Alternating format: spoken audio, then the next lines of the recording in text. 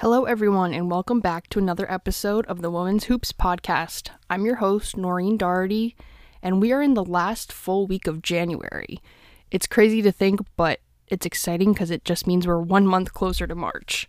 I feel like the last week we haven't had too many crazy upsets like we have in the previous week. Still some, but not as much. But there has been a lot of news. So let's start with the AP poll. For the first time in the 47-year history, the AP Top 25 has no teams from Texas. Last week, Texas was at number 25, but they fell out this week. They lost at Texas Tech before beating Baylor on the road. So, I don't know. They've just had a weird season. I mean, they started out without Rory Harmon, and they were, ranked like number 3 at the beginning of the season in the preseason poll. And now they're not ranked. And same with Baylor. I don't know. It's just a weird season for the both of them. We'll see what happens in this, final month or so of regular season play. But yeah, I just thought that was a crazy little note there. 47 years. And there has always been a team from Texas in the AP Top 25. And this is the first time. That's just crazy to me. But an exciting part for the AP poll is that Florida State comes in this week at number 24. Like I said last week, they had beaten number 11 NC State 91-72. Huge win, huge loss for NC State. They went on to lose against Louisville, but then they beat both UVA and Pitt. They beat Pitt 74-37. I don't know if either of those wins are really what put them into the top 25. I mean, Virginia has obviously been pretty decent this year, but Pitt, I mean, if they're winning 74-37, I don't know how that puts them into the top 25, but I'm not saying that they shouldn't be in the top 25. I think Florida State's a really good team. I think they deserve to be in the top 25.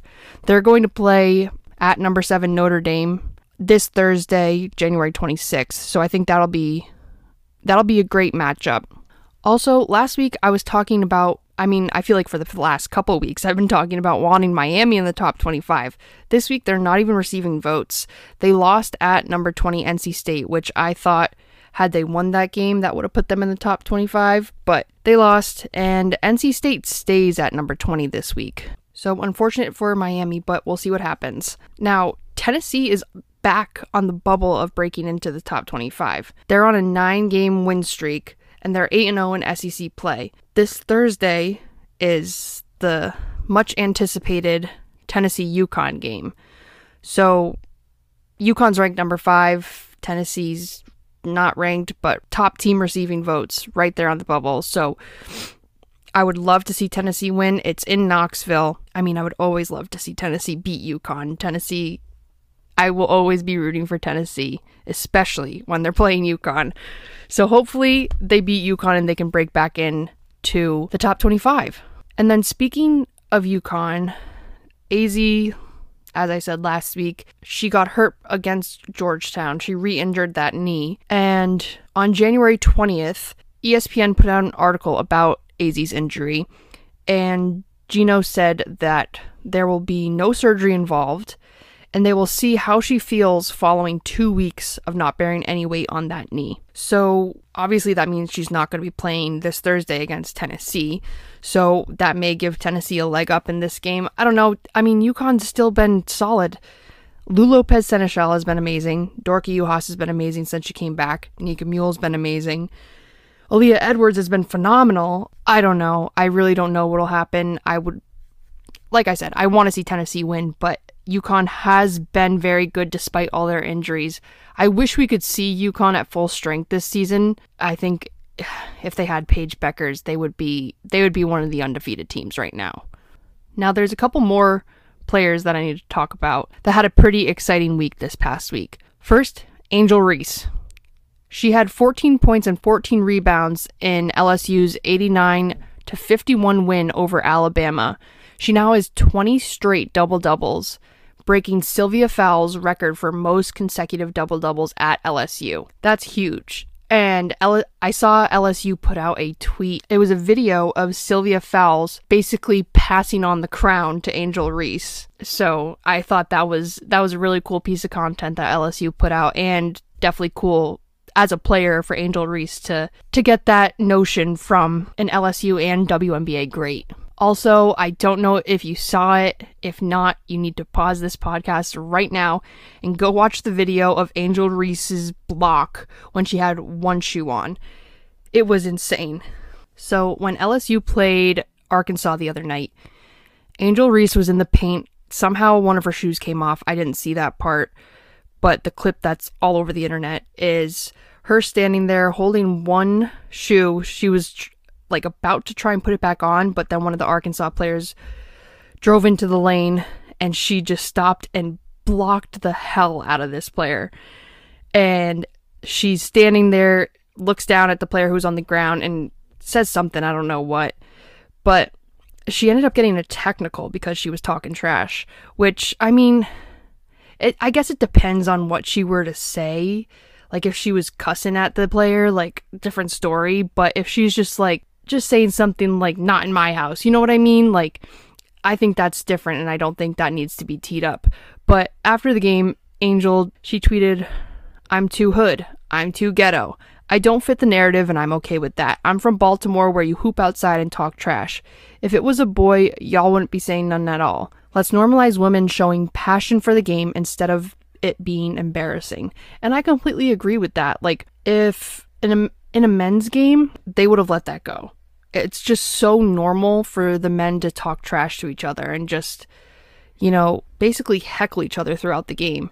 But if women do it, it's like automatically teed up. And I think it's ridiculous. I think, like I said, had she been swearing at the player, different story. But if she's just saying like, nope, not today, you know, like, it's just so different. Like, just let them play. I don't think that needed to be teed up. So anyways, like I said, if you hadn't seen that play, you need to go watch it because it was amazing. I loved it. I just loved holding the shoe in one hand, and then she just blocks the shit out of this girl. It was incredible. Now we have to go on to Maddy Siegrist from Villanova. On Friday, she scored 23 points at Creighton to become Villanova's all-time leading scorer. She is now 2 points away from becoming the all-time leading scorer in Philadelphia Big Five women's basketball history. And she's still the country's leading scorer with 28.5 points per game.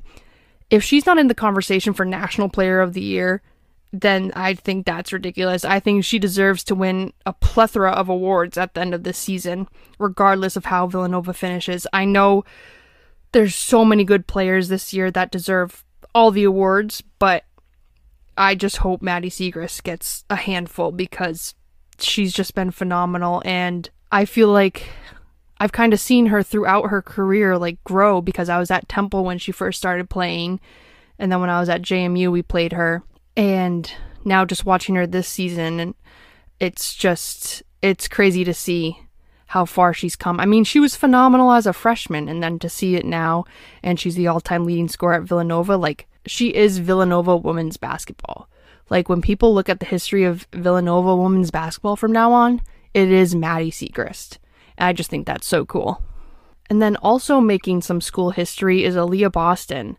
She had 13 points and 14 rebounds in a 92-46 win over Arkansas, making her total career double-doubles 73, which is the most in South Carolina history. As I've said before, she hasn't been getting a bunch of minutes this season because South Carolina continues to blow people out, but she's still putting up the numbers, she's still doing her thing, and she continues to write herself into South Carolina's record books. And then some unfortunate news coming out of Notre Dame. On Sunday, Dara Mabry tore her ACL against UVA, ending her career at Notre Dame. It's just heartbreaking to see a player go out like that, especially in their final season. You want them to be able to play to the end, play in the tournament, and especially for Dara Mabry, with her two older sisters playing there, her oldest sister, Michaela, who's one of the assistant coaches at Notre Dame right now, she did not win a national championship when at Notre Dame, but when she was there, they advanced to the Final Four 3 times, and they had 2 title game appearances. And then Marina won a national championship. So for Dara to not have that opportunity because of a torn ACL, that just sucks, and I feel for her. And I wish her the best in her recovery, and I'm curious to see what happens next for her if she goes and plays overseas, if she somehow ends up in the WNBA like Marina, or if she ends up coaching somewhere like Michaela. So best of luck to Dara in whatever the future holds for her. And then a quick bit of news coming out of Vanderbilt. They hired Katie Lou Samuelson as their director of player development. Of course, Vanderbilt's head coach Shay Ralph was on Gino's staff for 13 seasons before taking the Vanderbilt job. So she was at UConn when Katie Lou played there, knows her well, coached her, and to give her this opportunity at Vanderbilt, I think it's really good for Vanderbilt because they're having kind of a rough season, and I'm hoping Katie Lou can, bring some spark there and start making Vanderbilt a more successful program in the SEC and maybe becoming more competitive at the national level. Okay, there were a couple of exciting games this past week. First, an in-state rivalry with Oregon State beating number 23 Oregon 68-65 at home. Talia von Oelhoffen led the Beavers with 16 points, while Tamia Gardner had 15 points on 7 of 10 shooting. She earned Pac-12 Freshman of the Week honors after this performance. Also, Oregon State's starting 5 were dishing out assists like it was their job. The starting 5 combined for 19 of Oregon State's 21 assists in this game. So I thought that was a cool little stat there. On the other hand, Oregon had their worst field goal percentage of the season, shooting 34.3% from the floor, when they averaged 45.1%. So I think that was kind of the killer for them in this game. Oregon's no longer ranked. This was their second straight loss to an unranked team after falling to Washington State the previous Sunday. I feel like Oregon just hasn't had it since Sabrina left.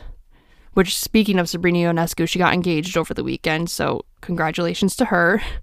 But seriously, I think after that year when Sabrina graduated, Oregon just has not been the same. And I think it's just hard to recover after losing a player like that, like the player that has put the program on the map. And she was that for Oregon, and I think it's just hard to rebuild after that. And especially also with Oregon, they had a bunch of people transfer. So I don't know what's going on there, but I don't know. This is definitely not their season. They're just struggling. And I was honestly shocked that they have been in the top 25 for as long as they have this season. So they're still receiving some votes, but not too many. I don't know. We'll see what happens over the next month, but I don't think we'll see anything crazy out of Oregon for the rest of the year. And then we had another in-state rivalry, one of the bigger rivalries in college athletics as a whole. Number 17 UNC beat number 13 Duke on the road 61-56. Now this week, Duke is ranked 16, North Carolina is ranked 15. For North Carolina, Deja Kelly led the way with 19 points, followed by Alyssa Ustby with 16 and Kennedy Todd Williams with 13. Duke's Cheyenne Day Wilson led all scorers with 24 points. So Duke shot just 33.3% from the floor. They had the same percentage for their three-point percentage. And then UNC, they shot just 20% from three-point range, but they shot just under 50% from the floor, ending the day with a field goal percentage of 48.9%. So they had a pretty good shooting day. Duke kind of dug themselves a hole early on, scoring just 5 points in the first quarter, while North Carolina scored 12. Duke clawed their way back in the second to tie it up at 21, but then North Carolina outscored Duke 19-10 in the third quarter. The Tar Heels shot 9 for 10 from the floor in the third quarter, so 90%. And then in the fourth quarter, Duke outscored North Carolina 25-21, but their deficit was just too much to come back from, and UNC walked away with the win, 61-56. The day after the game, Deja Kelly tweeted, "So I'm curious as to why the bell tower wasn't lit last night, ? We only do it for men's teams or what? We won, ... and we beat Duke, all caps. So what's up?" And she tagged at UNC's athletic Twitter. and then replied to her own tweet tagging Bell Tower UNC. So I didn't know that was a thing at UNC to light up the bell tower when UNC wins games, and I do think it's crazy that they did not light up the bell tower with the women beating Duke, especially when Duke was ranked higher than UNC. At this point, it's just annoying that women are not getting treated the same as men. I mean, it's 2023. I feel like the past few years, there's been such an emphasis on women's sports and equality in women's sports, and when shit like this happens, it's literally just annoying. Like, have you not learned over the past few years? Like, I don't know. So hopefully UNC does better and lights up the bell tower when the women's basketball team wins, especially when they play Duke. UNC will play Duke again at home on February 26th. So if North Carolina wins that game, I'm hoping UNC lights up that bell tower, and I will definitely be checking in on that. And then last night, Monday night, as you know, I record on Tuesdays. If you hadn't picked up on that yet, I record on Tuesdays during my daughter's nap. So last night, number 10 Iowa handed number 2 Ohio State their first loss of the season. Iowa won 83-72. My husband and I were at the gym when this game was going on, so of course I had to pick the treadmill that was facing right at the TV playing this game. And in the third quarter, I saw Iowa was up by like probably 10 points or whatever, and Ohio State got within like probably 6 points or something, and I'm like, oh, Ohio State will come back. They've had a bunch of these games where they're trailing by a lot and somehow come out on top at the very end. But no, they did not, and I was shocked. A huge part of that is because Caitlin Clark had a triple-double. She had 28 points, 10 rebounds, and a season-high 15 assists. When I saw the 15 assists, I was like, wow, that has to be a career high for her. Nope. Last year, she had 18 assists. But, I mean, still, a phenomenal stat line and a phenomenal performance by Caitlin Clark. Also having great performances for Iowa was Monica Cisnano with 22 points, and Kate Martin had a double-double with 13 points and 11 rebounds. I think Kate Martin is a very underrated player. I love watching her play. I think she has a lot of energy, and I think more people need to be paying attention to what Kate Martin is doing. For Ohio State, Taylor Mikesell, she shot just 5 for 16 from the floor, 2 for 10 from 3. So she finished with 12 points when she averages 18.2. So that was definitely hurtful for Ohio State. Cody McMahon and Taylor Theory combined for 41 points and 17 rebounds. So they led the Buckeyes in this game. And then something I didn't realize, Ohio State has been without JC Sheldon since November 30th. She had a lower leg injury at Louisville. I think the reason I didn't know this is because Ohio State continued to win games and they were undefeated, so you didn't know anything was wrong or they were missing anybody. But when I was looking at the box score, I was like, where's JC Sheldon? Like, why don't I see her with a bunch of steals or a bunch of assists, you know? But I read one report somewhere that she should be coming back soon. So I know the coach made a comment that they wanted to make sure she was fully healed and they didn't want to rush back because they want to have her down the stretch, which totally makes sense. I would definitely save her as long as I could make sure she was healthy for the tournament. So, I mean, one loss is not going to kill Ohio State. We knew one of these undefeated teams was going to fall eventually. So Ohio State is the first to fall. And now the only 2 undefeated teams remaining, LSU and South Carolina, which, again, they will meet on February 12th. And I cannot wait for that game. And speaking of that, I was just thinking about this earlier. Who's going to be named the SEC Player of the Year? Aaliyah Boston or Angel Reese? That's such a tough decision. And I don't know, I think making them like co-player of the year is just, I don't think that's cool. I think one of them needs to be named it, but how do you choose in that situation? They're both phenomenal. I don't know. I'm getting way too ahead of myself, but it was just something that popped in my mind and I wanted to put out there because I'm curious what will happen with that. Okay, let's jump into the weekly honors. This week's player of the week is Angel Reese. She's had 20 straight double-doubles. She's averaging a double-double, obviously. And the whole one-shoe block, I just love it. I love everything Angel Reese is doing this season. I know I've said it a bunch, but with her setting that record, breaking Sylvia Fowles' previous record, I just had to give her Player of the Week. It was between her and Aaliyah Boston. Like I said, when people have to vote for the SEC Player of the Year, that's going to be a tough decision. Just this Player of the Week was tough for me, but I have to go with Angel Reese. Team of the Week is Iowa for handing Ohio State their first loss of the season. I feel like Iowa has kind of struggled in parts of this season, so for them to get that huge win is really exciting, and I'm curious to see how they hold up down the stretch. Game of the week is number 17, North Carolina, beating number 13, Duke. Have to go with that one because of the in-state rivalry, because of how big that rivalry is, and it's an upset. So props to UNC. They better light up that bell tower when they beat Duke again. Now, mid-major team of the week. This one's huge, okay? Iona. They broke 2 NCAA records in their 90-62 win over Rider. They set the single game records for consecutive 3-point field goals made with 15 and 3-point field goal percentage of 88.9%. They went 16 for 18 beyond the arc. That's amazing. Iona currently ranks 5th in the country in 3-point percentage at 39.9%.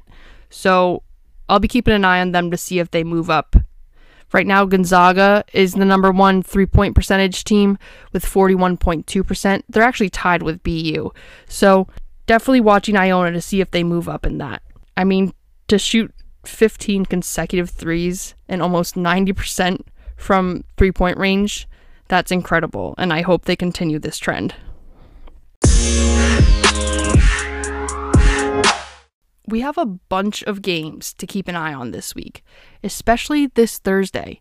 Number 5 UConn at Tennessee. Like I said earlier in the episode, Tennessee is right on the bubble of the AP Top 25. UConn is still without AZ. I think this game is always so exciting because of that rivalry. So it's just going to be another amazing game, and I can't wait to watch it.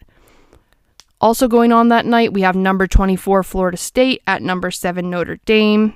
Obviously, Notre Dame is without their point guard, Darren Mabry. So we'll see how they shift with that loss. Then we have number 13 Michigan at number 10 Maryland. Then number 12 Virginia Tech at number 16 Duke. And number 2 Ohio State at number 6 Indiana. It'll be interesting to see how Ohio State responds to their first loss of the season. Not much going on Friday or Saturday, but Friday we do have number 8 UCLA at number 25 Colorado. Saturday we have number 14 Oklahoma at number 18 Iowa State. And then on Sunday we have number 21 Villanova at number 5 UConn. Number 8 UCLA at number 9 Utah. That should be a fun one. Number 16 Duke at number 24 Florida State, and number 7 Notre Dame at number 20 NC State. I'm excited to watch games on Sunday this week because now that the NFL regular season is over, my husband isn't taking over 2 TVs in the living room anymore, so I can put on some women's college basketball. All right, everyone, that is it for this week's episode. Make sure you check in on those games this week, especially Thursday night, UConn, Tennessee. I cannot wait for that game. As always, be sure to subscribe to the podcast on Apple Music or Spotify. Leave a 5-star rating. Follow on social media at Women's Hoops Pod on both Twitter and Instagram. My social is at N0R Dougherty, DOUGHERTY on Twitter and Instagram. I hope everyone is enjoying this season and getting ready for our final month of regular season basketball. It's almost tournament time. It is almost here. So buckle up, everybody, because I know this last month is going to be exciting. Until next week, bye y'all.